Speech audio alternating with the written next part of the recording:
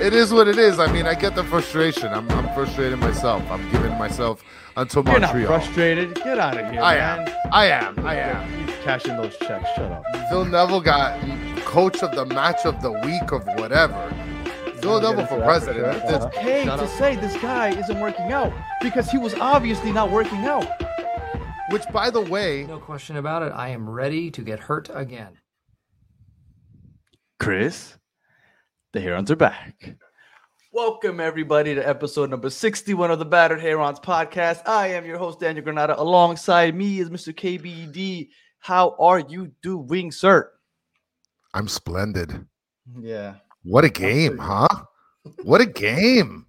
It was a fun game. What a game, right? It was awesome. I've heard a lot of people defending Javi, obviously, because it was no fault of his that we lost. And we're going to get into all that and more. But before we do, we have a very special guest. We have Mr. IMCF Traveler. He is joining us to talk a little Phil and Javi and all that other good stuff. How you doing, IMCF? I cannot complain. I mean, I could, but, then the comments are just going to come after me. And specifically that Matthew guy, I mean, he's a special one. Yeah, for sure. And you don't really have much to complain about, especially out there in St. Louis, right, Vasilev? Yeah. My boy Indy, myself. I drew a penalty on Saturday, and I'll help lead my team to victory again. But before we get into the game, I want to get a couple of things, but I do have a question for you. You bought a St. Louis jersey. Now, what is your infatuation with Vasilev to the extent that you're buying a jersey for St. Louis? I just love the dude. I mean, the backstory is when he first joined the club, I met him. We ran into each other just randomly, and I had a really good chat with him. We exchanged Snapchats and stuff and talked from there. And then between him and Bryce, we talked more and more, and I'm just like, this dude's cool, and I like him as a person. So are you planning on buying a Bryce jersey also? Fun fact, I bought a Bryce Duke jersey before the season started, and we saw what happened. Yeah.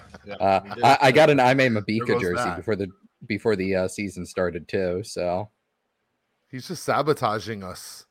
So that's what I know that you got an Ian Frey jersey recently also. So his time with us is also not going to be very long.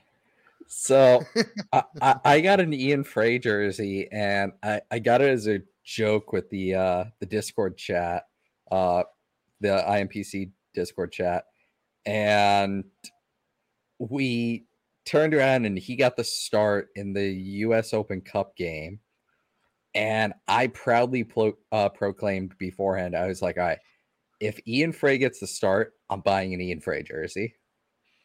And he got the start. I held up my end of it and went out and bought an Ian Frey jersey. Well, he's actually playing well, so I'm hoping that your jinx doesn't work. Yeah. And I had no intent of getting that jersey signed or anything. I wanted it to be my new jersey to wear. That jersey only lasted 11 days before it got signed on Saturday because the signature of death.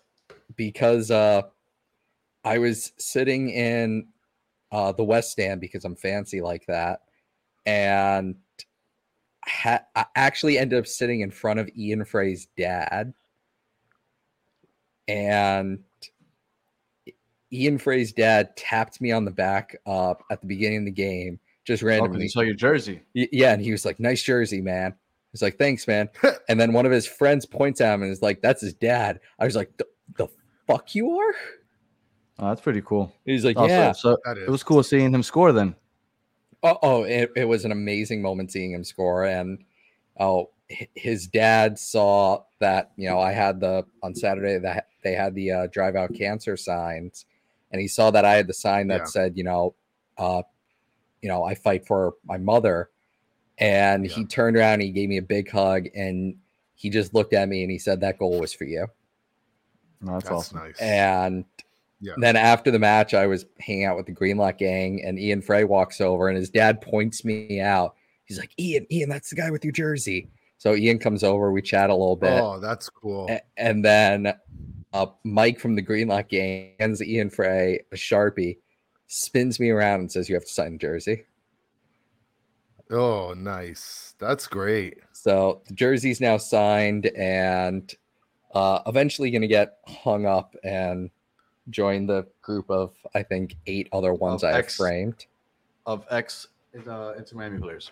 Yes, and then I'll buy his jersey whenever he moves.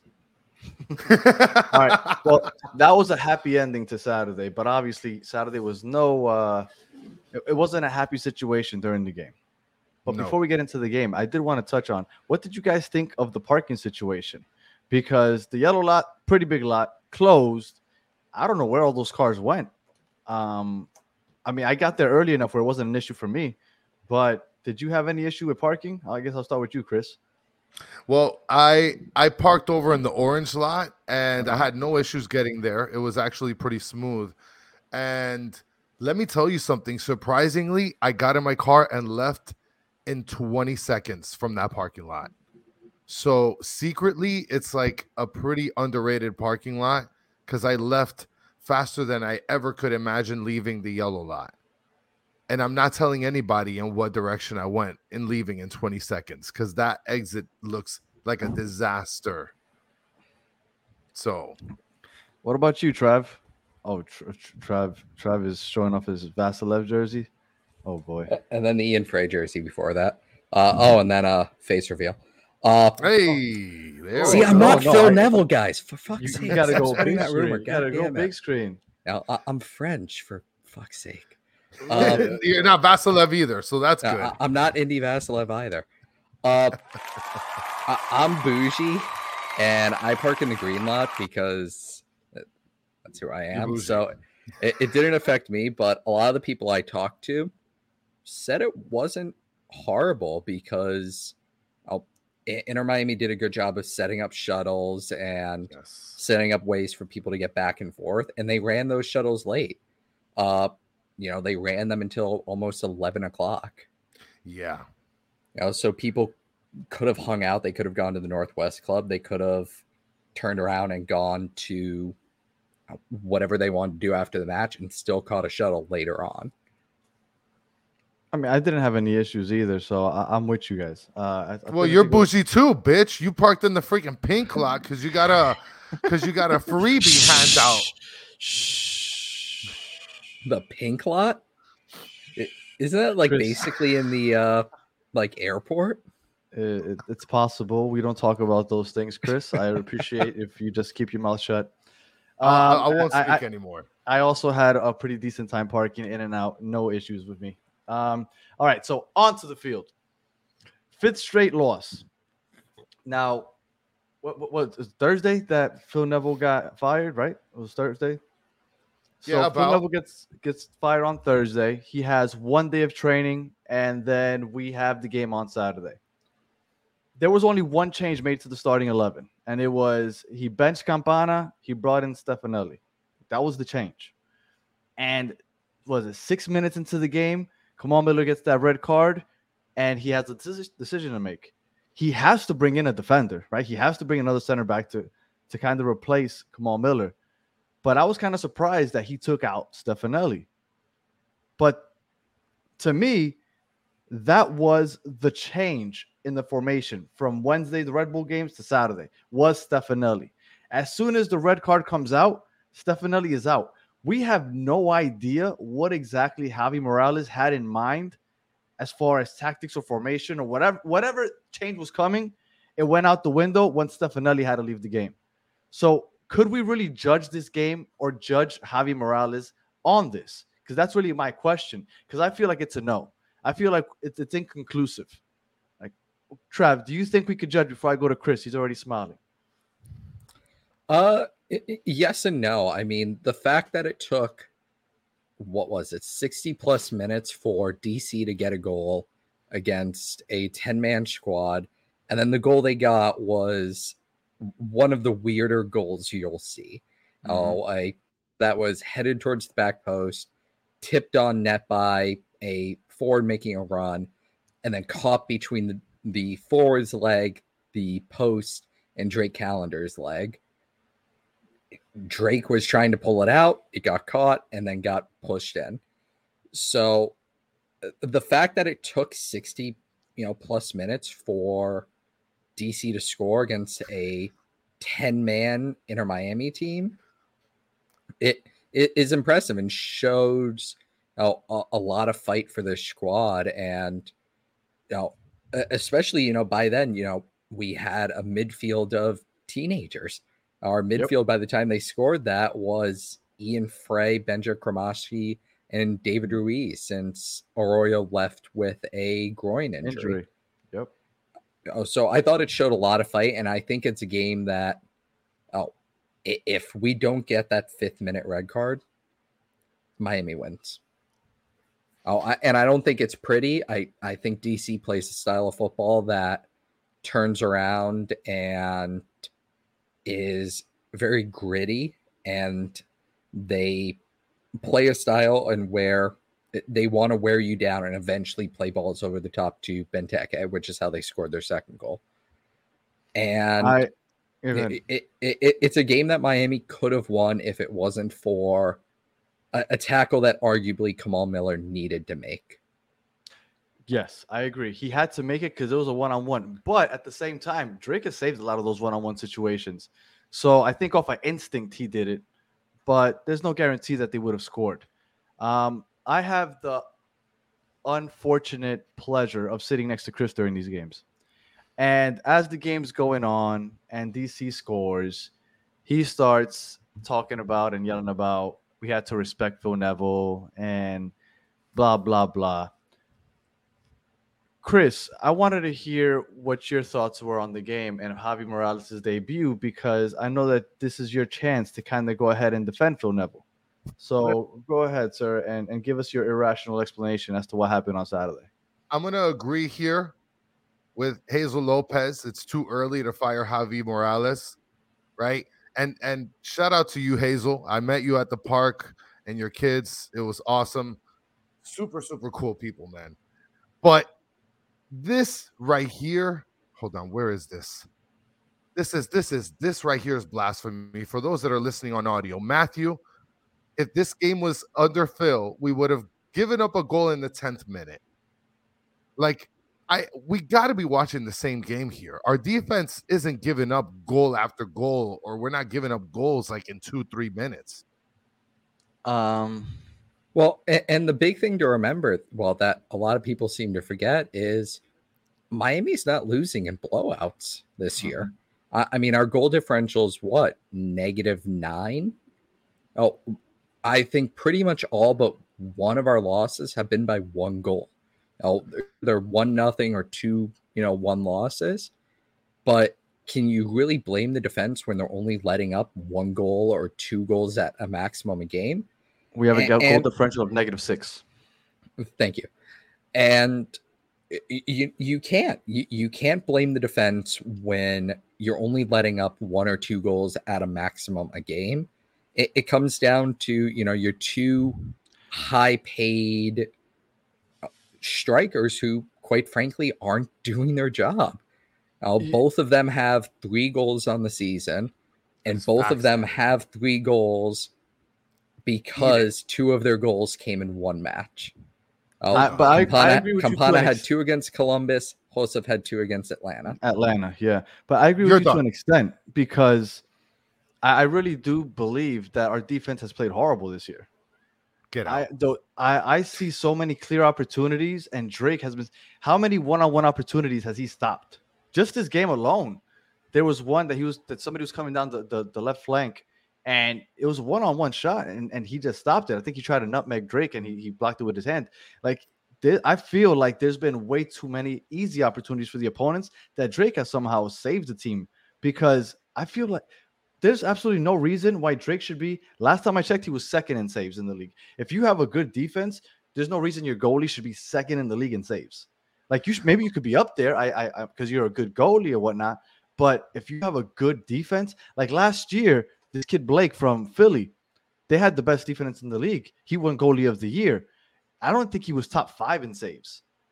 But Drake right now, he might be one at this point because it's all Drake. I feel and I feel like we have good defensive players. Don't get me wrong. I really do. I love Miller. I love Kristoff. But together, I just don't know why they haven't gelled. Chris? Listen, I have a question that I want to ask, but of course, IMCF's favorite attorney finally shows up. And I think, if I'm not mistaken, Andres, with your attorney picture, I think you are part of the Facebook group. And here he says that he loves the fight that he saw.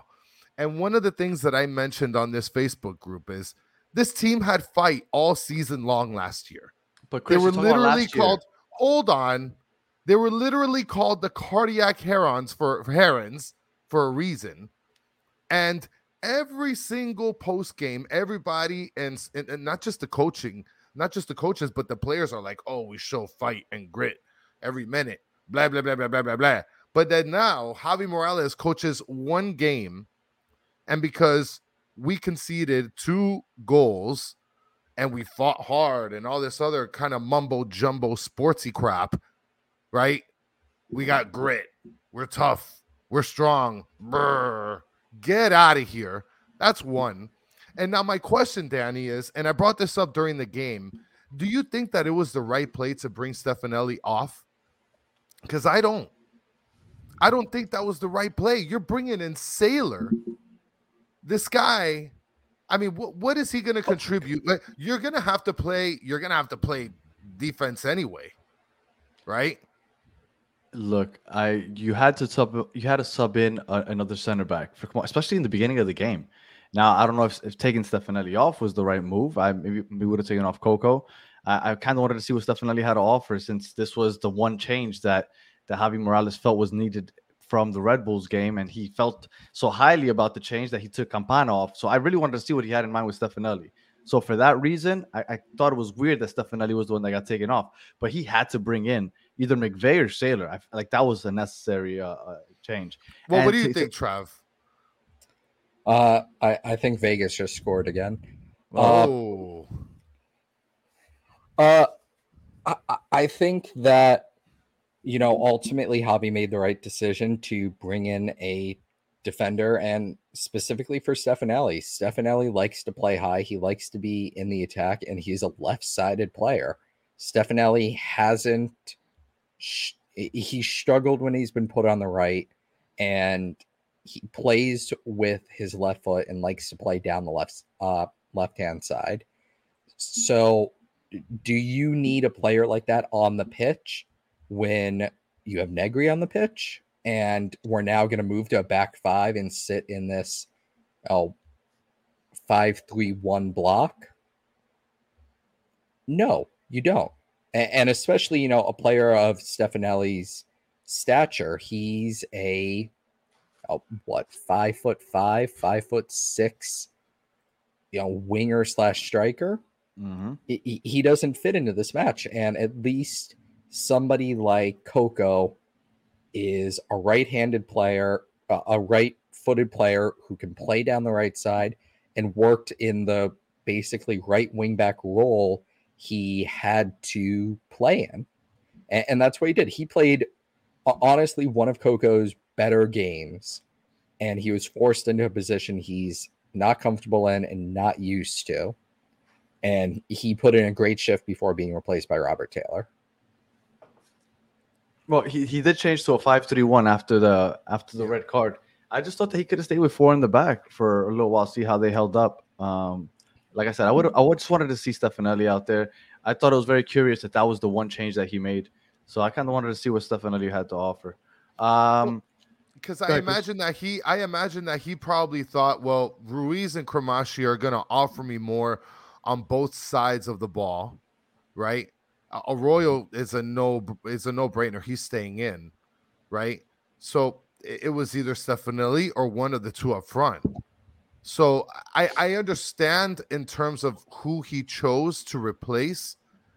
I just don't know if that helped in resisting a goal, because the goal was going to come regardless. I mean, there was just tons of pressure. And like you said, you have Calendar making a bunch of saves, It's definitely not helping, Danny. Well, to that point of calendar, I looked it up, and he is now officially the leader in the league in saves.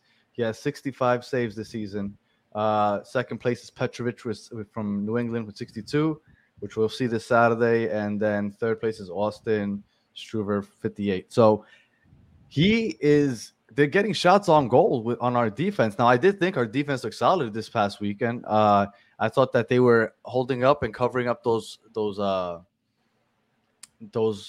backdoor cuts, I guess you would say in basketball. I just blanked on soccer talk, but I thought that they did a pretty good job defending, and I was impressed with the fight. Now, I know that Chris said that it's BS because last year the team showed fight with Phil Neville, but that was last season.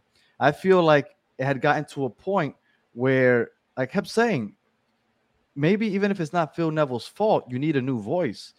I felt like after this, the team was going to have a little more energy. I think if Phil is still there, you're still kind of have that cloud over your head of all the drama and whatnot. So I think that I don't think they would have shown as much fight as they did with Javi on the sideline. I think that did help. I think that did contribute to the fight that everybody's saying that they showed. And I don't think that it would have been like that if Phil was still on there.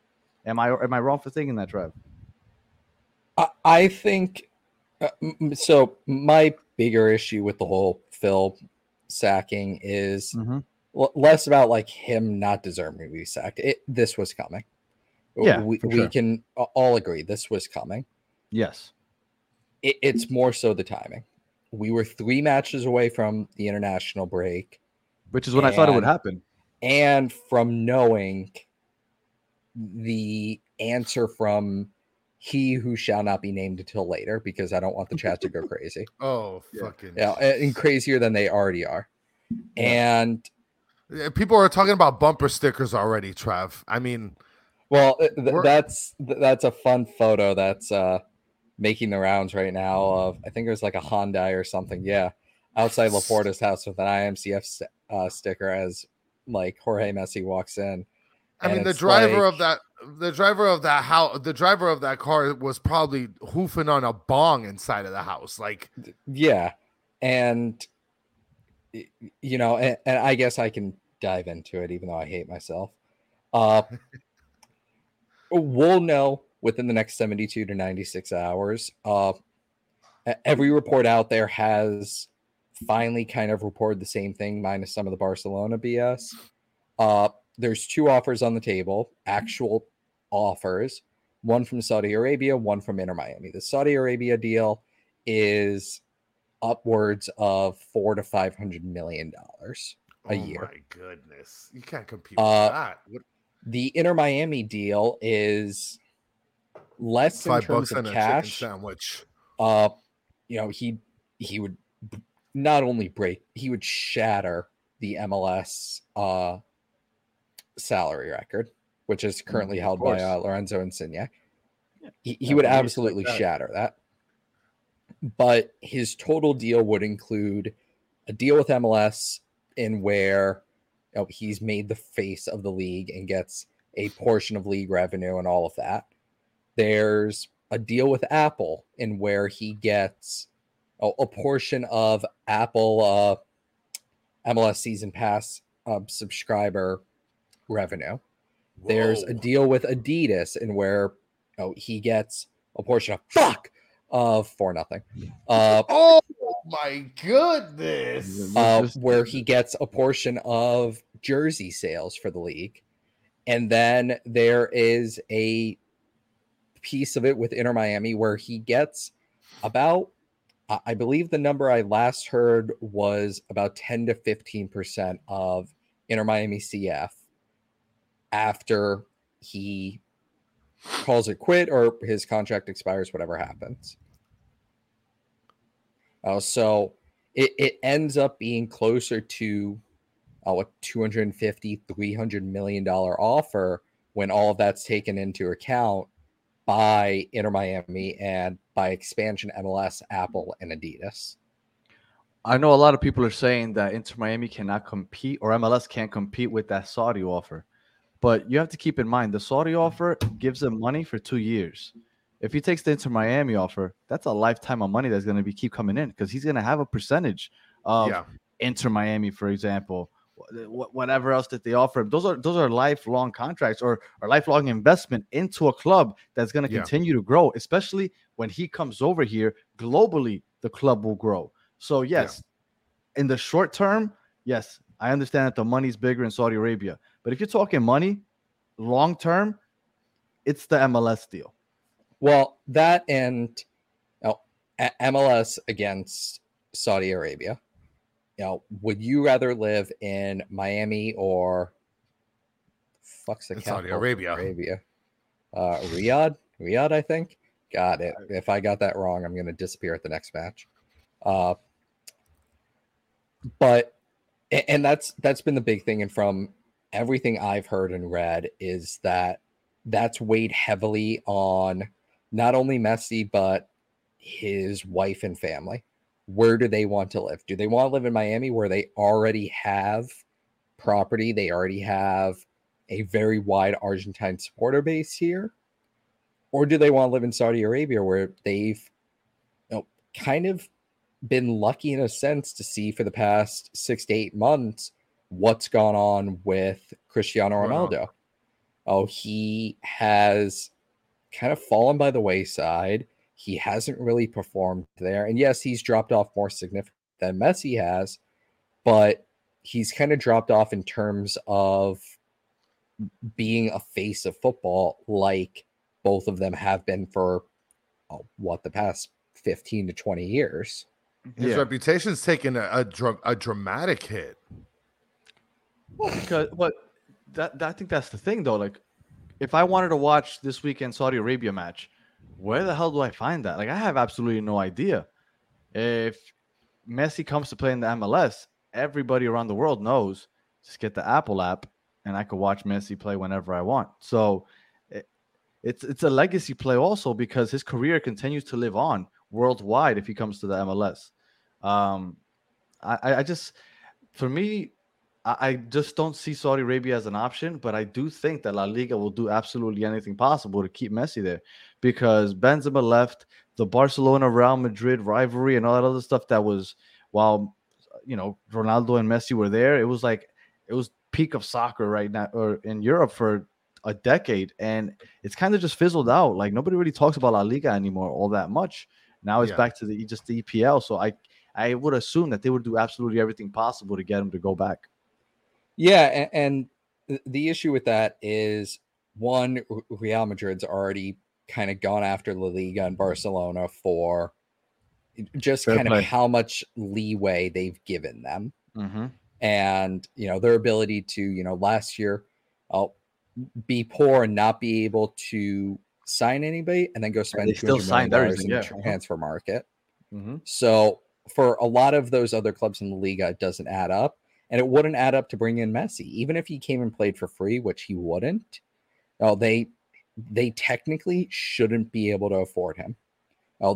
They're supposed to shed $225 million in salary this offseason for La Liga salary rules. And instead of doing that, they're talking about signing a $30 million player. It doesn't add up, and that's why one, this is dragged out as long as it has, and why it's going to end so soon now, because Messi and Jorge Messi both want answers now. They both want to know their future, and they want to know it before we get to July 1st and before he has to go pick a club and start basically touring with them and going anywhere with them. We'll end the Messi talk with this.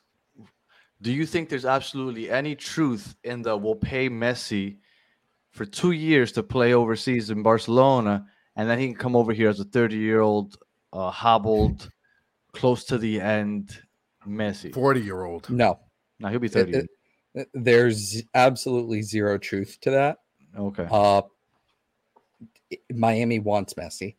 Miami's not working on any sort of a deal where Messi comes and plays here for 6 months, and then in January we send him to Barcelona to save their season or whatever.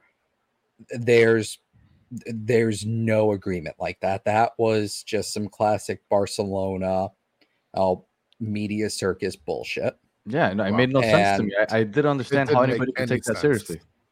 And that's the thing with, you know, guys like Fab and, you know, other guys like that, is they're controlled by, you know, big clubs like that, because, you know, those clubs are, you know, sending, you know, Fab you know, Venmo payments, and they're like, hey, you know, just push this story a little bit. And same thing with agents and stuff like that.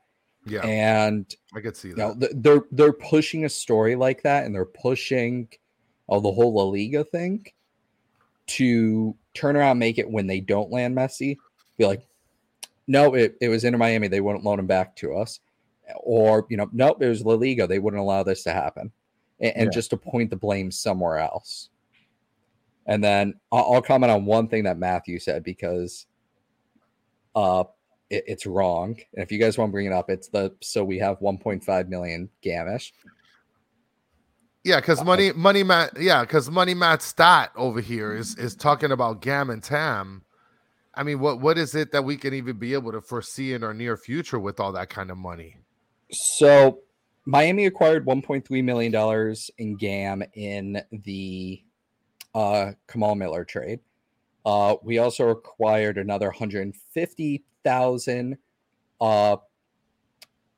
when we turned around and traded Aime Mabika. So he is right. We have about $1.5 million Gam. However, we cannot sign 2 DPs unless Pizarro does get bought out. That would be a mutual buyout. His salary cap hit would come off the books and all of that. And MLS made it this. That. Not really. I feel like it was the Messi rule. Well, the Messi rule was that now you can buy out players in the summer. Exactly. What we can do is right now Miami's using all 3 DP spots. Leo Campana, Rodolfo Pizarro, and Gregory take up your 3 DP spots. Gregory only takes up a DP spot because we haven't bought him down. He's a TAM player. Mm-hmm. So Miami will, regardless of if we sign Messi or if we don't sign Messi, will on July 1st pay the, I believe it's like $700,000 in GAM to buy down Gregory and make him not a DP.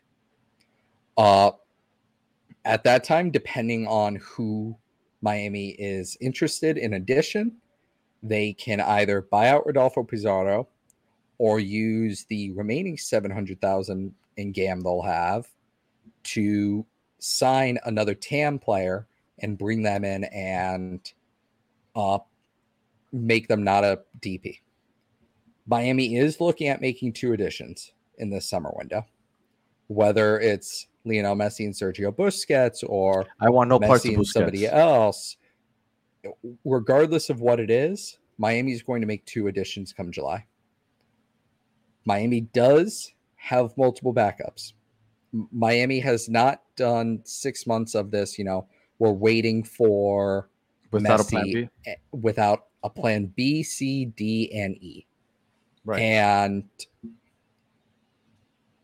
this has all been calculated and has been done for a reason. So. Right. Miami, more likely than not, will not sell any players this window. Nick Marsman's the only one I've heard potentially on the block. Rodolfo Pizarro has obviously been on the block since January. Mexico didn't want Robbie Robinson is on the block. He has been on the block. He's been banished to the Shadow Realm. Today, instead of training, he was fishing. So I'm glad him and I live the same lifestyle. But Miami does, surprisingly, even with the sanctions, have a lot of flexibility. And it's part of the reason why I think, you know, the harshness on Phil Neville this past year was a bit unwarranted. We knowingly spent half the season playing down, not playing with a full roster, playing without a DP number 10.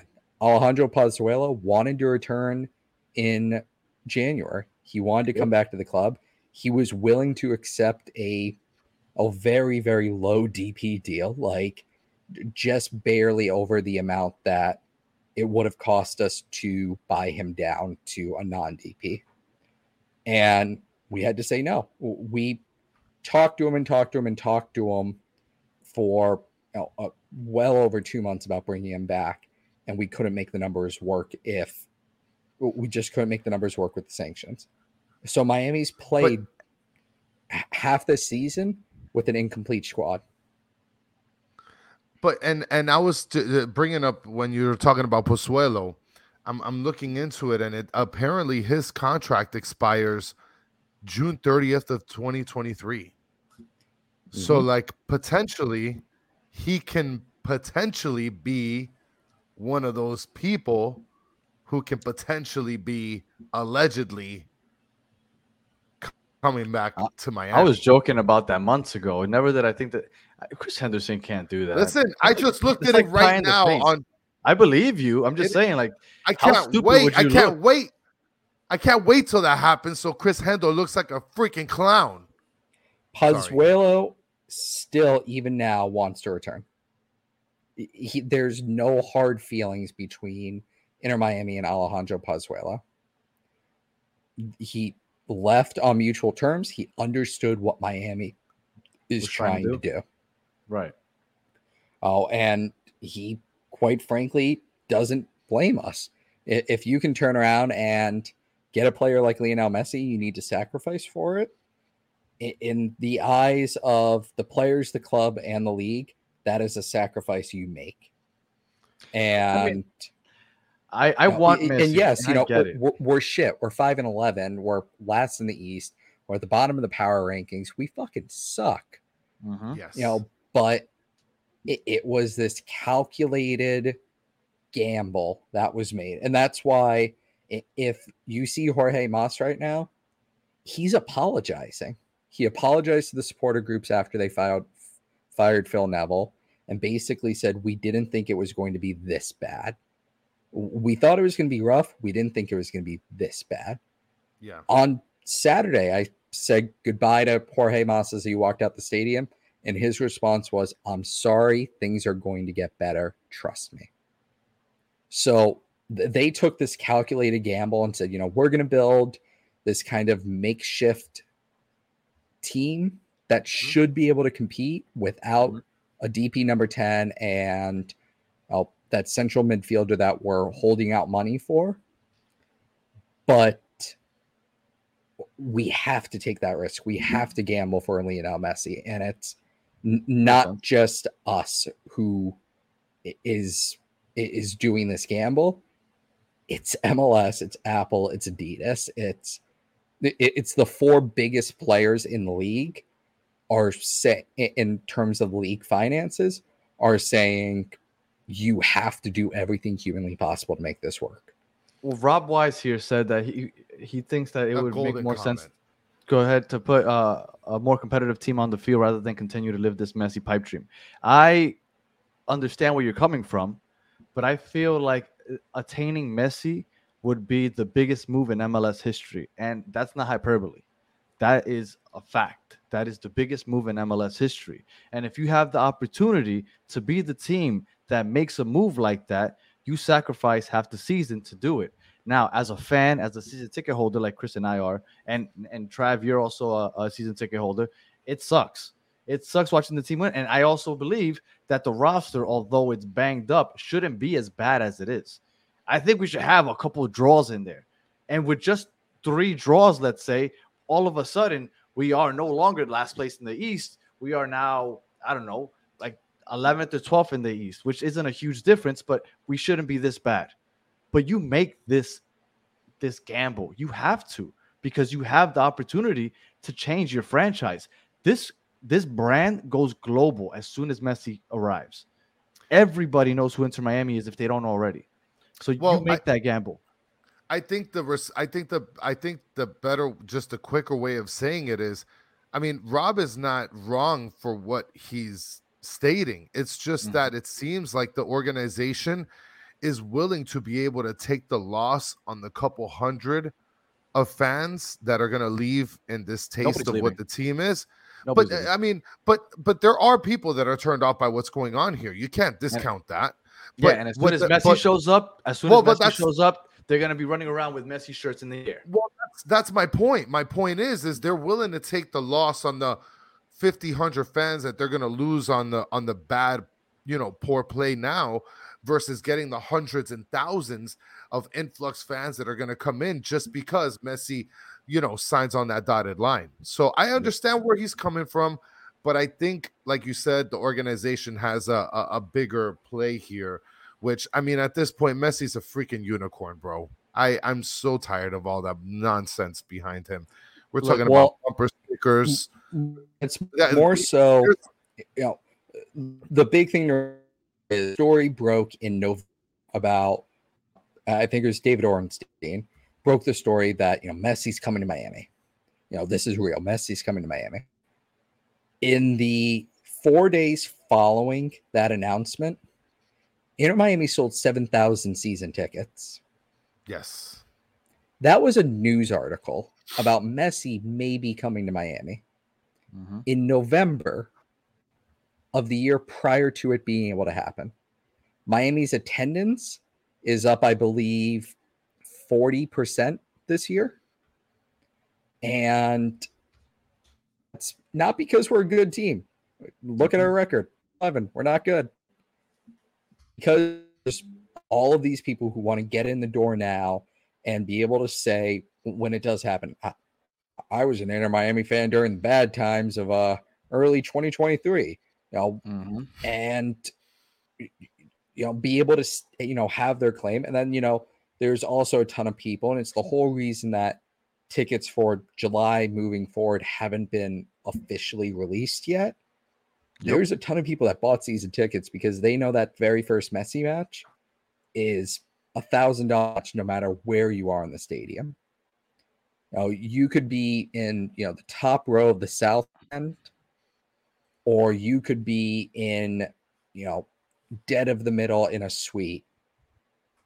You're going to turn around and sell that first game for $500 plus a ticket.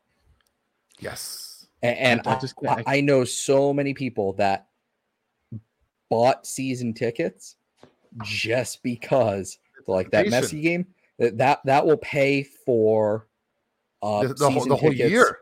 This year, next year, the year after that, it'll pay for Florida Panthers season tickets too for the next 4 years. And truly, I bought extra tickets to the League's Cup. I don't give a shit about that tournament. I think it's the stupidest tournament we could have played in. But are you kidding me? If Messi's first match is against Cruz Azul, I'm gonna fucking post that shit for $3,000 a ticket and sit back and drink margaritas. Everybody's gonna be at that. I'm gonna be really upset if he makes his debut during the stupid Leagues Cup. I'm gonna be really upset if that's not gonna happen. That's not gonna happen. That's part of the plan, actually, is for his debut to be against Cruz Azul. Well, is the Leagues Cup on Apple TV? Because if it's not, it's not happening. Or if it is, then there's a chance. But if it's not on Apple TV, no chance Messi makes his debut on the Leagues Cup. Yeah. And then I see people putting in, playing Hard Rock.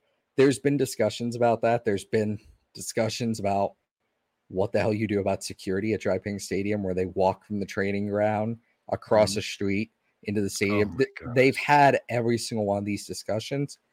There's only 4 or 5 people within the club that truly know what's happening. Yeah. And there's a fair belief that there's a very, very, very good chance that come the end of this week, you can go buy a jersey from the team store with Messi number 10 on the back of it. Oh, Trav, stop talking. That's it. This guy's getting me okay. Peace out, guys. He's getting me a bottle of rum. There's calling my name. This guy just said that by the end of the week I could buy a Messi jersey. What are you doing to me, Trav? I mean, you can't get jerseys customized. Somebody else has to too. I say fuck. Is it fine? Might as well just jump out my. All right. All right. So let's take a step back. Back to Saturday. Messi wasn't there on Saturday. Five Thank straight God. losses, and like everybody's saying, they thought that they fought pretty well, being down 10 men, and they played 10 men for over 90 minutes because with the extra time that they gave, it was well over 90 minutes that they were out with 10 guys out there. My question: a lot of people blaming the refs. Do you put a lot of stock on that ref blame because they had a rough game? But I don't know if I would put the blame only on the refs because I Can mean I that can was a I red card. Yeah, of course. Go ahead, Chris. can We'll I do it in gas first. bag first before you get the Yeah. more I'll- intelligent response from Trav? well, just in case people didn't know, Trav is a ref. He reps for. I mean, I don't know where he reps. I guess he could tell us better than I could. But he does ref. Yeah, I've done USL and US Open Cup matches. Okay. So So there you I go, want Chris. to Go ahead. let me give my best uneducated response first before Trav comes in here and really schools the both of us. Marcos de Oliveira is the worst referee I've ever seen in organized sports history in my whole existence. You're getting the finger. In my whole existence from birth until 5 minutes ago. Worst referee I've ever seen in my whole life. That's my hot take. I don't think And it was a hot take because a lot of people agree. Well, and I'm gonna keep taking on that take because he was literally the worst. But I'll allow Trav to see if he could school me and educate me on this guy because he was a mess. All right, so here's the funny part. One, there is a worse referee in MLS. His name is Fotis Bazakos, or as I refer to him, Fat Ass Bazokos. Uh-huh. In terms of in all sports, I implore you to watch the Heat, and when we turn around and get screwed by Scott Foster. Mm-hmm. Yeah, if you want to see bad refereeing, watch a little bit of Scott Foster. Yeah, he's got a little bit of corruption in him. You know, he's been noted to be linked to corruption in the NBA. So I can see that.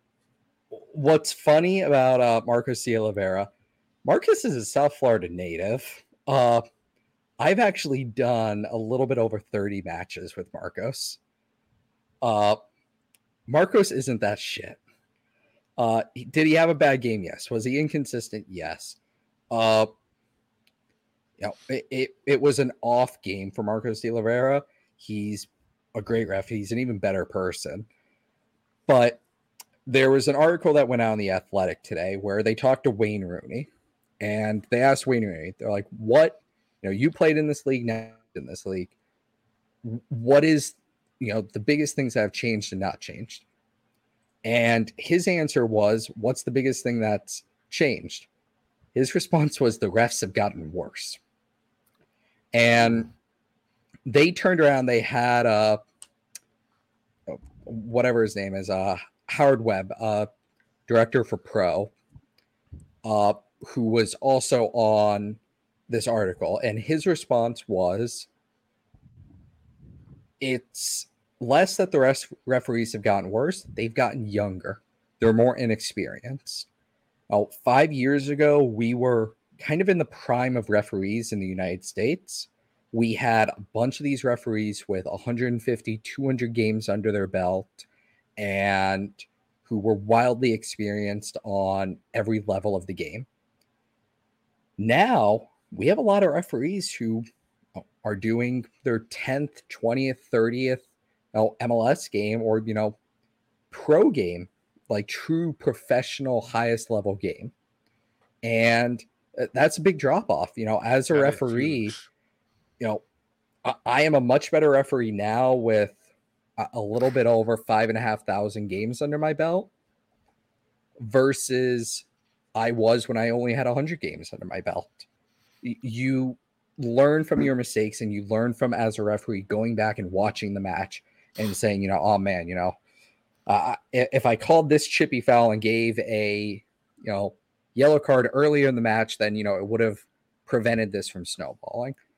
So, did Marcos de Oliveira have a bad match? Yes, but he's younger, he's less experienced, this is a perfect match for Marcos de Oliveira to look back on and say, "Oh man, I should have given Christian Benteke a yellow card earlier in the match for one of his tackles." And yeah, then, the one on Yedlin before the half. Yes. Or, I should have been quicker on my whistle. I should have, instead of, after every play, waiting 2 seconds to see if something develops, I should just immediately. And we saw a lot of that in this game. We saw a lot of moments where there would be a foul, like Miami would foul a DC player. He would wait those 2 seconds, and then the Miami player would take a hard foul, but he'd blow the whistle, and you go back to the first foul. And Miami players got upset. The fans got upset. It's the correct call, though. And it's the type of thing that he learns from and says, "Oh, if I turned around and immediately, that first foul, boom, that prevents the second one." It's the first Before time you go, go ahead, Danny. Go ahead. I was going to say it's the first time that my wife has openly started yelling that the ref sucks, like chanting it. And my wife's not about that life, about hating on the refs or the players, but she was chanting it. So even everybody was feeling like a certain way against that ref. And Rob, who sits in our section, by the way, Rob representing the 124. Okay. Worst ref. He's clowning on me, saying it's the worst ref I've ever seen since I've been watching soccer 8.5 months ago. That's why you haven't experienced fat ass Bazokos. Oh man. I mean, look, I got into soccer like I got into soccer like 5 minutes ago, and Rob Wise is over here rubbing it in my face. Look, I'll tell you this much. Like I said, I've played organized sports before, and I've had experiences with refs, and I've seen refs. And to me, this guy was shit. That's what I think. I feel like that's a fair assessment. What's funny is I shit on Fotis Bazakos because he did an Inter Miami match, I think, in 2020 and just absolutely fucking butchered it. It was horrible for both teams. There was a point in that match where both teams were looking at each other and were like, "What the fuck's going on?" Ooh, I mean, I've hated him since then. The last time he did an Inter Miami match was in 2021. The club specifically said, "We will not play in a match that Fotis Bazakos is the whistle for." Oh my goodness. He is that bad. And if I will not boo a referee. I'm a referee. I understand. I get called, like the C all word kinds in of 3. names. Yeah, I get called the C word in 4 different languages. I may not understand 3 of them, but I get called in 4 different languages when I'm refereeing a U9 game. The C word. Oof, that's strong. So I'll never boo a referee. Fotis Bazakos, I'm waiting for him by his car. I mean, and maybe I'm just, and like I said, Danny, maybe I'm just exaggerating a little bit, which I probably am, and I'm okay with that. But it was just a badly ref game to me. It was just bad, Danny. Chris, you during the game, you were wondering why we were huddling up so much with Javier Morales. Oh my God, that's another thing that just blew me away. Like, what is this? We're having water breaks. It's like a beautiful day. Like, and then I thought it made sense. It's a new coach. Ooh, we got to meet up with his players. Like, what? Get out of here, bro. I'm sure Be prepared. You're done. Get your players ready. Get away. You're terrible. He had one training session, and he prepared with that one training session for 9 players to be playing for his team. 6 minutes into the game, he went down to 10 players. After one training session, I feel like it's understandable that all of a sudden things go awry and he has to kind of redo things. And I thought that it was kind of smart. It reminded me of Jason Kidd. I don't know if you guys have ever seen that highlight of Jason Kidd, the basketball, when he was coaching for the Brooklyn Nets, where he asked one of his players to knock into him so he could spill water on the floor. So they had to stop the game. And as they're cleaning up the water, he kind of cheaped a timeout, right? Because he had no more timeouts. That's what he was doing with Drake. How many times did they go check on Drake? And it gave a chance for the players to go out and huddle up with Javi. He kind of talked to them, and then all of a sudden Drake's back to being good. Now, I will say it scared me a little bit since Marsman wasn't on the bench. But yeah, go ahead, Chris. And George, yes, I love the whistle, and I'm gonna do a whistle later and see if Trav can be able to rate the whistle that I'm gonna do. Danny, shut up. And but Danny, you want to know how many Fs I give about him being with the team for 5 minutes? You don't care about him I give being with the team for absolutely 5 0. minutes, but you're okay with Phil Neville losing like 20 games. Like, Get out make of it here. make sense. He's been with the team before. Be logical. He knows these players. He's practiced with these players. He's watched them. He's helped Phil Neville do whatever Phil Neville does, and he does things. What do you need this You know who gathering? the assistant you know he wasn't the assistant coach, right? You know that was Jason Price. Listen, you know what, Danny? Well, we had 3 assistant coaches, and Matthew, he was one of them. And just looking at the chat, Matthew, the person asking that question is my buddy Eric. So reading comprehension there, bud. Fucking idiot. You're done, Danny. That's the whole point. So I wanted to touch up on Joseph real quick. Is it time to give up on Joseph? And I mean this in the most respectful way possible, because I respect Joseph, what he's done. And I do think that he could still be a good player on a team that is built for him. But we're asking the team to play the counter. At least when Phil was around, we were asking for the counter. He's not fast enough to play the counter. And then the way we've been playing, we've just been crossing the ball into the middle. He's not tall enough to catch any of those balls in the box. So does Joseph have absolutely any chance of succeeding with the current roster? Because with the current roster, or the roster in 1 month? No, in the current roster, because it reminds me of Higuain last year, where he didn't have anybody to give him any service, so he was just looking horrible. All of a sudden, Pozuelo shows up, and Higuain is the best thing that we've ever seen in our lives. I feel like Joseph could be that if he has somebody like Almada. Remember, it wasn't Almada. It was his blanking on his name. Almiron. Thank you. Almiron. When he had Almiron, he put up how many goals? Was it 33? If he has somebody that can give him some service, I believe that he could still contribute. But because he hasn't had that, this just isn't going to work for him. And at this point, I want to see Campana out there. If we have to just have one striker, give me Campana over Joseph. Yeah, but pay attention to what Trav just said, Bobby. He just said it. Are you talking about the team right now or a month from now when we have freaking Boosie Messi? Well, and not the next even game in a month, because if it is, then I agree. But we still have more games to play before that happens. Well, and not even a month. And in reality, it's more than a month. It's probably a month and a half. It's Leagues Cup. You can put Leagues Cup down as whoever we sign, that will be their debut, just because of the U.S. visa process and all that fun stuff. No, I don't think we give up on Josef. I think that we struggled without a 10 in the lineup. He struggled for Atlanta without a 10, even when he was or wasn't injured. He was his best. He was a MLS MVP when he had Miguel Almiron right behind him, playing him through balls, playing 1-2s with him, and allowing him to turn around and find that space between defenders to make runs and get in behind and tear defenses up.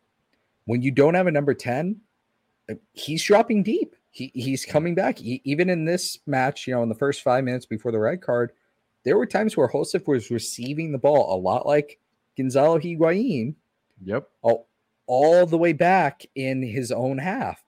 And when you're the sole striker, you can't do that. You have to stay high. So is it time to give up on Josef Martinez? No, especially not when he's on a dirt cheap deal. And, exactly when it's still paying more than half of his salary. They're paying about 2/3 of it. You can't give up on him, especially when in a month and a half time, we will have a number 10. And that whether number it be 10, Messi or not, whether it be Messi, Pozuelo, Perez, Di Maria, whoever, we will have a number 10 in this lineup. Yeah, I agree. But for the time being, Chris, if we have a single striker up top, are you okay continuing to see Joseph starting? I'm okay with him coming in as a sub, I guess, but we don't have that number 10 right now. So I'd rather see Campana out there instead of Joseph.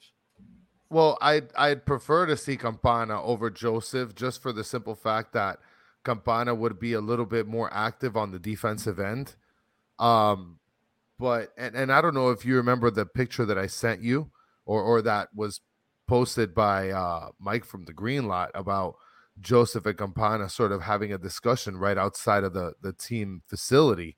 Mm-hmm. That picture to me screams volumes. And I made a little joke about how it could be how they're talking about how shit the midfield is, and they're not talking to each other about, hey, you need to do better or I need to do better. I can't imagine that conversation's happening. And they're not talking about the defense. Is there a chance that they're just having a regular conversation? No way. No chance. None. No chance. No way. No. Get out of here, None. Danny. You never Don't talk do to your that. coworkers about just regular shit? Like, hey, how was that Spider-Man Joseph universe movie? Martinez, because I was there for this. Joseph Martinez took a back way to the training center to walk around anybody that was outside, including myself, and then waited outside the doors by the gate to go to where the cars were to turn around and specifically talk to Leo Campana. He allowed other players, other fans, other family members to walk past him. He waited for Leo Campana. And that conversation, when it started, was not friendly. That was not, hey, man, you going out later? I got these 3 chicks with me. One can be for you. And wait, your girl's in the car? We don't have to tell her. It wasn't a conversation like that. It was pointing, and it was a business discussion that was not happy. These two were clearly unhappy with each other, and Joseph, he seeked out Leo Campana for that conversation. But why on earth would they have it in front of the parking lot where other people can see him? That's why it makes no sense to me that would happen that way. Because otherwise they're both leaving for the day.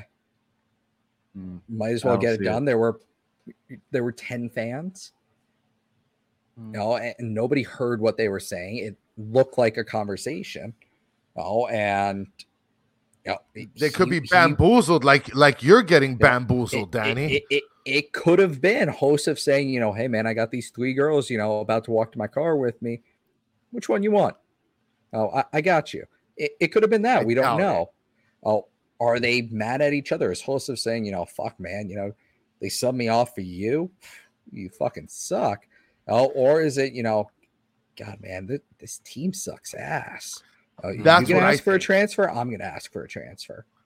No, that's what I think it is. Joseph is, he could have been asking Campana, hey man, do you know if they bolt down the tables here or not? No, you don't know, so it's only speculation. This is 100% speculation. They could have been 100% fine and gone to Tootsie's, banged all 3 of the chicks Joseph was with, or they could have drove off separately, absolutely furious at each other, and got into a fist fight at training today. We don't know. If anybody from Nashville is watching, it's not the Tootsies from Nashville, by the way, that he's talking about. Because we've had this discussion with people from Nashville that's been on the show. We had a little bit of a confusion. There's several Tootsies. Well, in the country, apparently. And the one thing I wanted to mention, Danny, and I forgot to tell you this earlier, but imagine with all of this happening, Phil Neville gets fired. You got the assistant to the regional manager in Javier Morales that's getting, basically the leading job. Like, what do you think he feels about all of this? You don't think that could have been a part of the conversation that they had at the end? I mean, imagine the situation that Joseph is in right now. That's got to be a part of it too, because Campana has that. He actually knows a little bit about Javier Morales. But what Javi said was that Joseph got taken off because he had tightness in his hamstring. Now, was he faking the tightness? Oh, yeah. Probably. But that's why he supposedly got taken off. Or it could have been fighting. Campana could have said something before the match about, oh, man, you're starting over me. dude, you're ass, you're washed. And this was just, boiling over and going farther. We don't know though. It's speculation. Truly, Sean, they could have gone to Tootsie's afterwards, or they could have gone home furious at each other. We don't know. It's speculation. That was always the gamble with bringing in Joseph, right? Because everybody knows that he could have these type of issues with his in the locker room in general, right? That's kind of the reputation that he had. But like you said, depending on the moves we make coming up in a couple of weeks, that things could get settled back down. And I also heard some rumblings that it's possible that Phil Neville, was at least the facility on Saturday night. I don't know if he was there watching the game. So I thought that was interesting also, that he possibly might have been at the facility. Now, what did you think of the fact that Harvey Neville wasn't on the squad at all? that's sad. I think it's purely a coach's decision. I think that was purely, do we need to carry two center backs, a left back on the bench? Do we need to carry 5 defenders on the bench?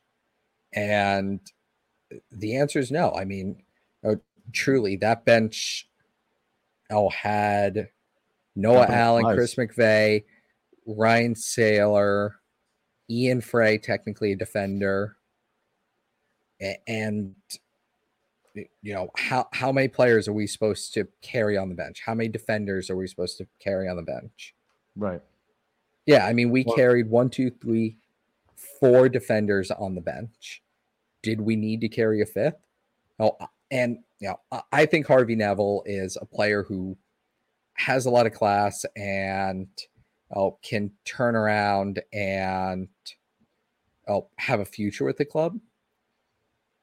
I'd rather see Noah Allen on the bench. I'd rather see Ian Frey on the bench. I agree. If I had to choose between Noah Allen and Harvey Neville, I go Noah Allen. 100%. Yeah. I agree with you.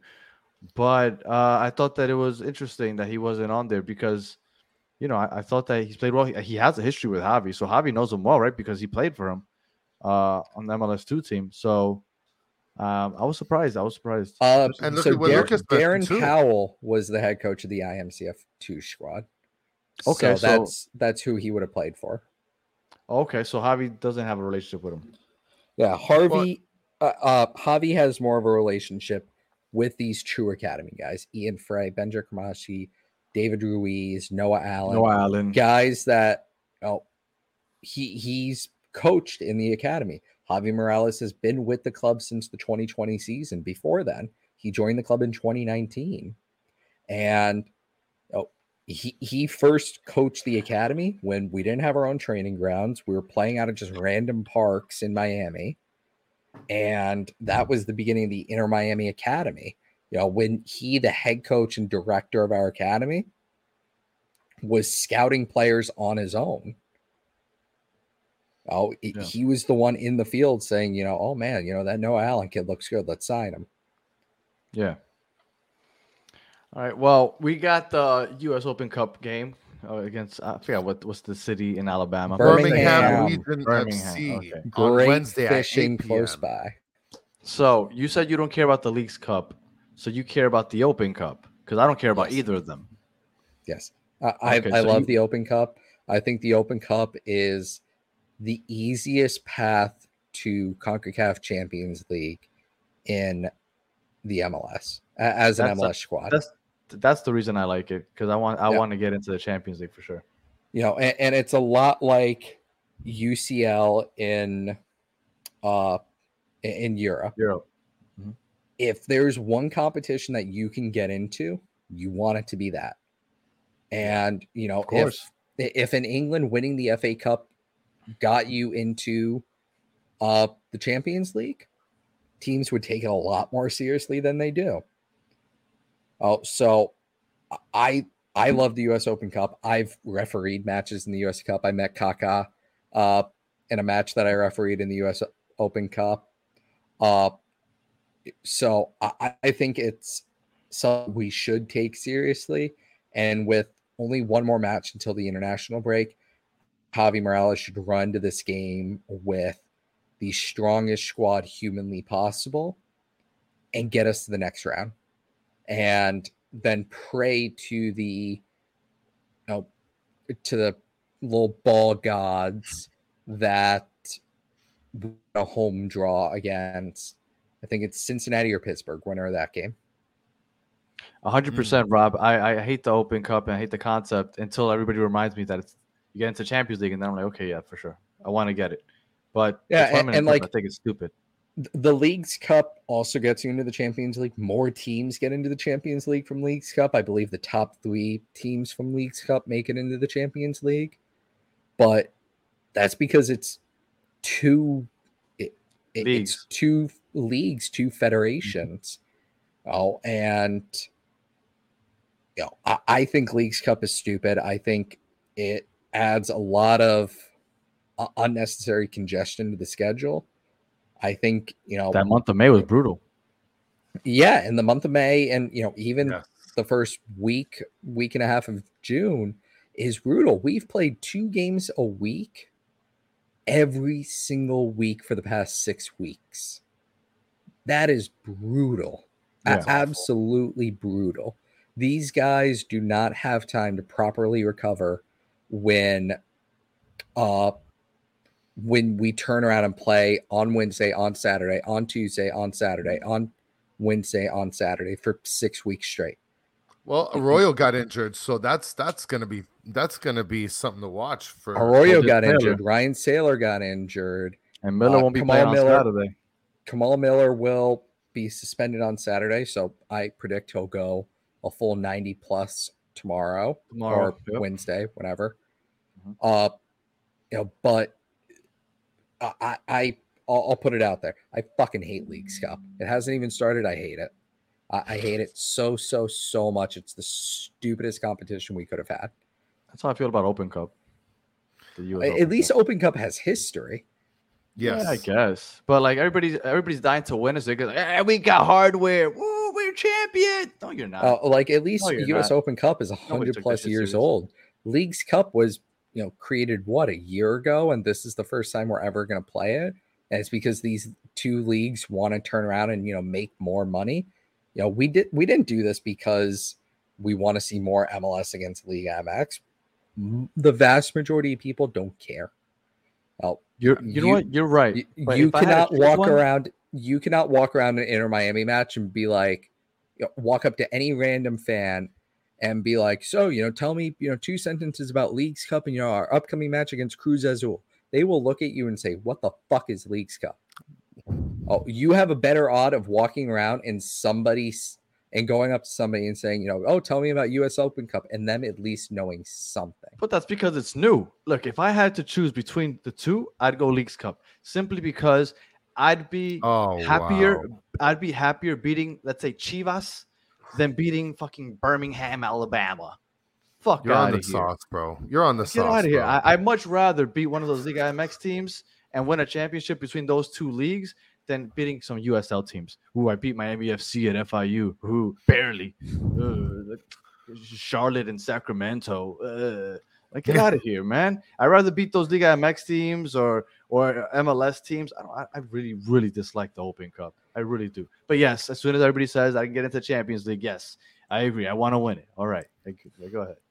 Get out of here. You know what, Sean? You're right, man. This guy, Danny, sucks. That's such a... This guy, Danny, is lost. You are lost. I don't care. I'd rather beat MLS and Liga MX teams than beat these USL teams. They mean absolutely nothing to me. And apparently, to MLS teams, they also mean nothing because they never run out their full strength 11. They never do. Because they're juggling, we play 34 games in the league this year. We've already played... 4 games? We're on our 4th game in US Open Cup. We're now going to play a minimum of 3 games in Leagues Cup. Right there, we're playing 41 matches on the year now in a 30, I think it's only a 30-week season. Look, Trav, I agree with you. Get rid of the Open Cup and let's just do the Leagues Cup. Get rid of Leagues Cup, and this isn't even a problem. The schedule isn't as congested as it is. We focus on US Cup. We win US Open Cup. And then we put it right next to our Carolina Challenge Cup trophy. That's my there. favorite. I hope everybody celebrates it as much as we celebrated that one. Here, just in case everybody forgot, we have hardware, guys. We have hardware. Yeah, fuck Orlando. We got that before them. There we go. Shout out to the fact that they're wearing long sleeves. I was at that game and it was like 50. Not even that cold. Well, I can't stand the Open Cup, but yes, before people start bringing it up in the chat again, I do want to win it because of the Champions League. So yes, we got that game. We got that game on Wednesday, Danny, and then we got New England on Saturday. So we might win 2 games this week. You think so? Okay, we're gonna preview New England on Wednesday. We're gonna have a guest on, and I'll tell you right now, I don't think we went on Saturday in New England without Kamal Miller and with all the injuries. But I guess we'll talk about that on Wednesday. Trav, how are you feeling about this Open Cup match against Birmingham, Alabama? I feel pretty good. I actually want to go to the match if I didn't have this pesky thing called work. I think we win, and I think the U.S. Open Cup is a great competition, not just because of its history and all of that, but for these, USL and lower league sides. They're going to absolutely sell out this match. It's going to be a packed house in Birmingham, and that's absolutely fantastic for them. It grows a new level of support for the sport. Jesus Christ. Oh, wow. I see that in the chat. I'll put it up. No, I wasn't even laughing at that one. I was laughing at the one above that. Okay. But it's fantastic, and it grows a completely new fan base for the game. This is Birmingham's professional soccer team. If this turns around and breeds a new level of fans, a new level of youth players, then it's a win, regardless of the scoreline on the pitch. Yeah, I guess that's cute, but I still don't care about the Open Cup. But I do think we'll win. I think we're going to put out our best 11, right? Not like other teams go ahead and they put their, like Nashville did, or was it Nashville that did it against us? They went ahead, they rotated their roster because they figured that they could beat us. And luckily, I think that rain delay kind of helped, and we ended up squeaking out that victory. What do you think? That match never should have finished. You don't think so? Well, I think there was lightning going on as the game was going on, right? But they're like, we got to get this game in. Lightning was never more than 2 miles away from the stadium. Because it's not MLS, the 8-mile rule technically doesn't apply. So they turned around and were like, nice. They're like, yeah, we can say it's been 8 miles, right? Yeah, sure. Chris, yes! What are you thinking about Birmingham? Well, I think that we're going to walk away with a dub against Birmingham's sister cousin wives. I think he was referring to the sister kissing that you always talk about with the ties, man. Yeah, but then, I mean, it's a double entendre there, I mean, come on. I got you. It's going to be fun, and then we're going to play against New England. That's going to be a fun game. This time it's in New England. Remember we were talking about, I don't know if it was New England or if it was another team that they had like really bad issues with their grass and stuff. Was it New England? Oh, yes, it's New England. It was when we were talking to turf is absolutely horrible. Yeah, that's when we were talking to Tommy Two Time. Yeah. That was God, who did we lose last year because of that? So that was the match where in the first 30 minutes 3 different players had to be subbed off due to injuries. Yeah. Yep, that's exactly the play. Yeah, New England is known for the field turf. Danny, you probably hope that we win every game because you love Javier Morales. Let's be clear. I thought that we needed a new coach. That I thought, and I will not say that we didn't. I think that we did. And I think Phil saw the writing on the wall because he comes from Manchester. He knows what it's like in the EPL. How many coaches did Leeds have this year? How many coaches did Chelsea have this year? If you do not win, you do not keep your job. If anything, he kept it a lot longer than I thought he would. Now, it got to a point where I thought that they would wait for the international break to kind of switch, but it got to a point where like we knew, you could see it with the effort that they showed this past Saturday with 10 players. Under Phil, they weren't showing it if they would have had 12 players. It got to a point where it was just too much. We needed a change. I hate you. Well, listen, if you're a fan of managers, you're really going to love the rest of this month, especially when we get another one. So don't get too attached. Don't go buying Javier Morales jersey. No, Danny already got it customized. No, but that's what I said last week, though. What I said last week on our last episode was it made the most sense to have Javi come on here because it's easier to kind of say he's an interim. He came up through the academy system. He was here as a stopgap, and then they're not going to call it a demotion. He's going to go back to what he was doing before.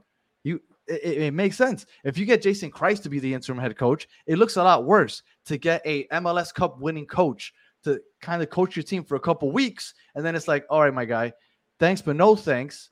It just doesn't make sense. So now it makes sense. They can easily hire somebody else, which they probably will, and then put Javi back to where he was. 86. You can eat it, bro. You can eat it. I'm sure. I'm gonna frame this. Okay, 86. So take that. For those listening on audio, 86 put on a comment that said, "Can't be more embarrassing than having a Phil Neville shirt on because Chris is currently wearing a Phil Neville shirt." Yeah. Well, whatever. All right. Just a brief for the people who are on audio and have listened to me say "fuck" twice in the past 3 minutes. Panthers scored. It was 4-1 until about 5 seconds ago. Now Vegas scored. Now it's 5-1. So that game's over. You know, glad to see that Phil Neville got a job in hockey.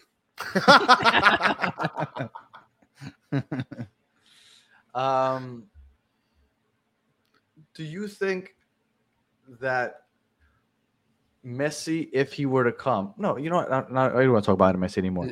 If we don't get Messi, do it. Just do it. No, imagine all the views. No, I was gonna say Messi. Just hashtag Messi. Would he be the one choosing the next coach? Which I would assume, yes. Yes. Okay. Now, if we don't get Messi, and everybody's saying Tata Martina, you're out of your fucking mind. They hate each other, so that's not happening. What do you think Plan B would be if we don't get Messi? Obviously, we're gonna get a 10. Benzema and Aubameyang we're getting a 10 to Saudi Arabia. We're getting a 10 and we're getting an 8. Those are the two players we're signing this window. We're getting a 10, we're getting an 8. No names that you think that were possibilities? Di Maria, maybe? Di Maria is going to Benfica. Alejandro Pozuelo is quite simple. He wants to return. He's out of contract. He will get a visa really quickly here. He knows the club already. He owns property down here. That would be so crazy. A name that Tom Bogert put out there today, Azorio Perez. He is Everton? Leicester. He was on loan to Real Betis. He is an option. Miami and another MLS club, I believe Nashville, have made contact with him to see what his salary would be. It would be hefty. I see people putting Antoine Griezmann in the chat. I would absolutely love Antoine Griezmann. I would too, and he loves Miami. He's under contract until 2026. So Antoine Griezmann's not coming to Miami. In terms of 8s, there was a lot of really good ones available out there. I believe that these are two positions that Miami values experience. You know, we will not have a 21-year-old number 10 or a 21-year-old number 8 in an ideal world. Now, yes, Benja, Ruiz, Ian Frey, they have all stepped into the 8, 6, and 10 role very well for, 17, 18, and 20 years old. Miami values experience in this position. That's why they want a number 10. That's why Bryce Duke got the number 8 jersey from the beginning of the season. He Yeah. was told, if you stay with Miami, we signed you to this long-term contract extension because we believe in you and we want you here for. See him as a project. Yeah. But if you can't develop as an 8, you're not going to have a future in this club. Yeah. Because the number 10, we need and we value an experienced player. And the same goes for the number 8. That's why, we're talking about Sergio Busquets, as Nobody much as wants I would that guy. absolutely hate that. No, that's Blaise Matuidi. Again, forget that. He's Blaise Matuidi again, except Spanish, so worse. In an ideal world, I want Rabiot. And I believe Miami's at least asked what it would take. It'd be too much. The idea is that the DP is number 10 is a DP. The number 8 is a TAM player. TAM. Listen, one thing I want to mention before you go on, Danny, because Lucas put a comment here. Just put Messi in the title. Danny and I don't want to sell our souls, okay? So if you could just do us a favor so we don't have to sell our soul, just like the video, subscribe, and we could still remain with our souls intact. Everybody hashtag Messi in the comments, share it on Twitter, Facebook, whatever you want. Hashtag Messi, hashtag, Messi VR, hashtag Messi porn, everything, guys. Well, it's funny because we usually send out like a topic, a show sheet, like a topic sheet, and we send it to whenever we have a guest, kind of things we're going to talk about. And there was nothing on Messi, and Trav goes, I'd we're like really to not make going a to talk point. about Messi? Go ahead. Yeah, I'd like to make a point that I read it for like half a second, saw that there wasn't Messi on there, and was like, we're really not going to talk about this? Sweet.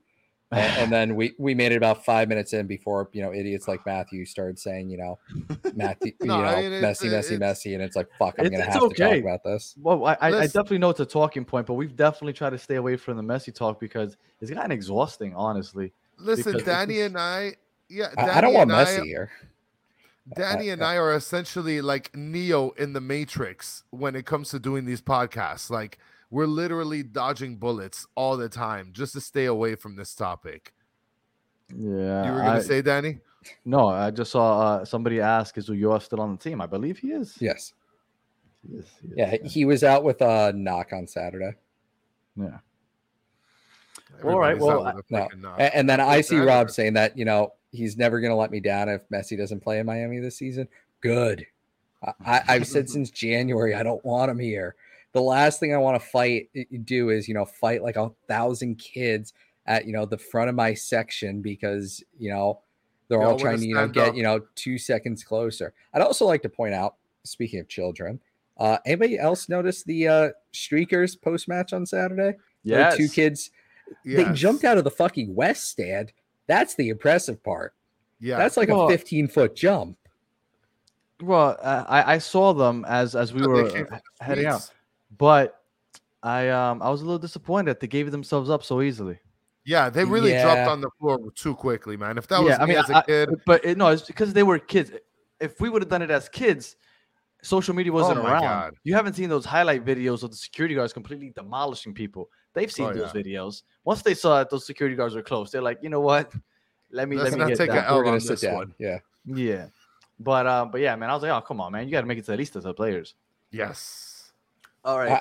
I'd like to point out that that's happening now. Imagine what happens if Messi comes. No, it's gonna be a circus. No, there's gotta be snipers on the top of the stadium. you're not getting 50 feet near him without getting Mark Wahlberg in the face.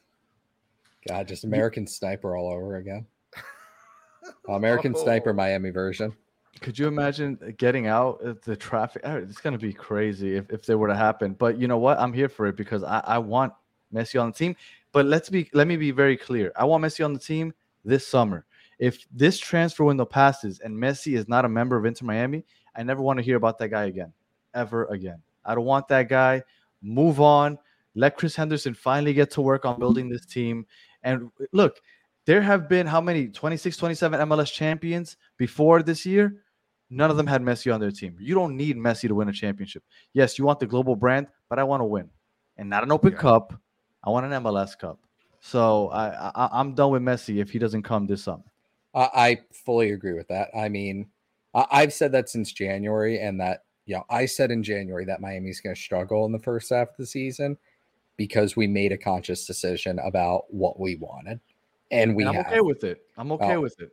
And for now, if we don't land Messi, was it a waste of a season because we waited 6 months to try again? No, because regardless what we do, we're going to turn around and get a very high-end number 10 and number 8 this season and this transfer window. And those players are going to set us up for the future. These are players who are going to sign, outside of Messi, he'll sign a 3-year deal. These are players that otherwise are going to sign 3 and 4-year deals and get us to Miami Freedom Park and be the spine of this club for years to come. I agree. And that's why I'm okay. Look, again, we said it like an hour ago. I didn't think that this was going to be a messy episode, but it ended up being a messy episode. Messi. And an hour ago, I said, I get that we gambled away half the season, but it's a gamble worth taking when it's Messi at the end, right? But that's it. Gamble's over. Half the season's gone. We still are within reach of the playoffs. And once you get to the playoffs, anything can happen. We saw last year. So I'm okay with the gamble. If it doesn't pay off, good try. But that's it. Let's put this in the rearview mirror. Good try. But now you owe it to the fans that put up with this crap to put a winner on the field. And it doesn't have to be Messi. I want it to be Messi, but it doesn't have to be. We can win without him. So I'm okay with it. I'm okay with the gamble, but I'm done with it. And by the way, we already have a thumbnail and a show title and everything. As soon as I hit end on the broadcast, like everything's already done. But I'm kind of curious now. Like, should I just literally like the title? I'm just gonna put Messi. Just put Messi. I like that one by Rob Wise. Messi, more like Messi. I fucking love that one. That's the name of it. You know what? I'm gonna change the thumbnail and everything, and we're gonna see. We're gonna experiment, and on Wednesday we'll see what the results were 48 hours later. Because Lucas, I'm kind of curious. Lucas, I think if I'm not mistaken, Trav picked no, he picked didn't. the steak. Yeah, he did. Yeah, he did. Yeah, I did this. Yeah, back in he January. did. I remember. Yes, he did. Yeah, he was like one of the first people that did it. Well, he might have been the actual first one then, because Trav, we didn't do that until late January. That's when we started doing it. Yeah, I did that back in January because then I got into a fight with somebody in the comments about it because they said some stupid shit. They said something like, I like my steak well done. Like, well, then well, then you're might as well just eat, turn around, go eat leather. Like, that leather handbag's looking pretty good to you, isn't it? All right. Well, an hour and a half loser if you eat your steak. And I want to say, Jesus Christ, an hour and 15 minutes. I want to say was like on Messi, but it is what it is. Javier Morales, real quick, right before we get out. Javier Morales, what are you thinking so far? We couldn't judge him really on Saturday. Do you agree? This is basically the question I wanted to start the show with, and asking an hour and a half later. Can we? I kind of refuse to judge him based off Saturday. I mean, playing 85 plus minutes down a man, honestly, you could have had Pep Guardiola or Sir Alexander Ferguson as manager, and you're trying to hang on for that point. And you're either going for a draw or a loss. You're playing that game trying not to lose. Correct. And that's not the way that Javi Morales likes to play.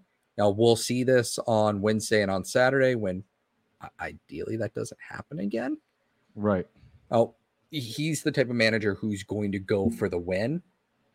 And you just can't do that when you're down a man for 90 minutes. Listen, these next 2 games, Danny, are going to be really telling. These next 2 games are going to be really telling, and Lucas is actually interested in what the predictions are going to be against Birmingham, Alabama. I think we're going to blow them out of the water. Do they play on Tuesday or Wednesday? On Wednesday, Poppy, 8:00. Oh. Somewhere on YouTube or something. So it's going to be like it's going to be like 3-1. Random goal by some rando in Alabama. Juan Agudelo. Is that like an actual player? That's a former Inter Miami CF player from the inaugural roster who now plays for the Birmingham Legion. Look at that. I forgot That is about that guy. interesting. A little beef.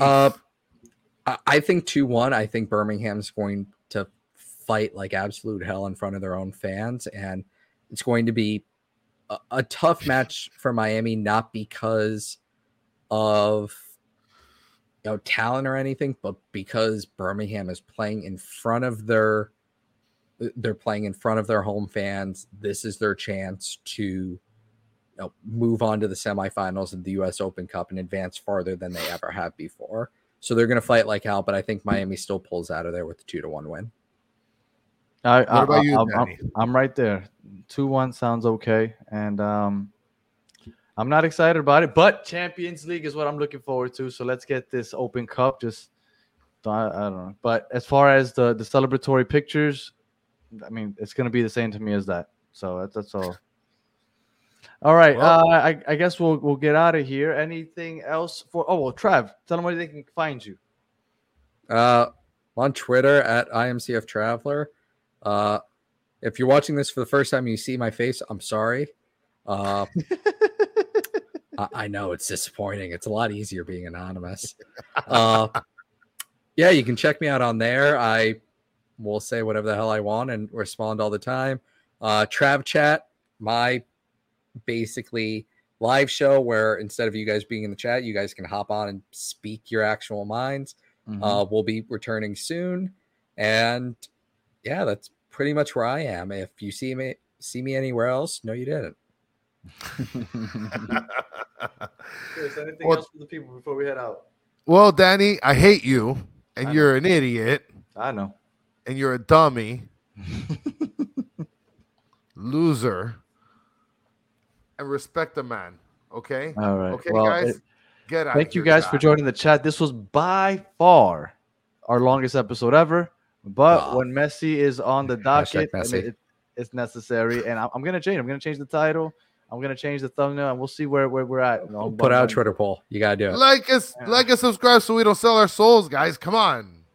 No, and again, we appreciate you guys. If you're listening and you listen to all hour and 40 minutes also, we appreciate you also. And again, thank you guys for joining. We'll catch you guys at some point on Wednesday. I didn't realize the game was on Wednesday, so I don't know if we're going to come on after the game or what, but we'll catch you guys on Wednesday. Until then, have a good one. See ya.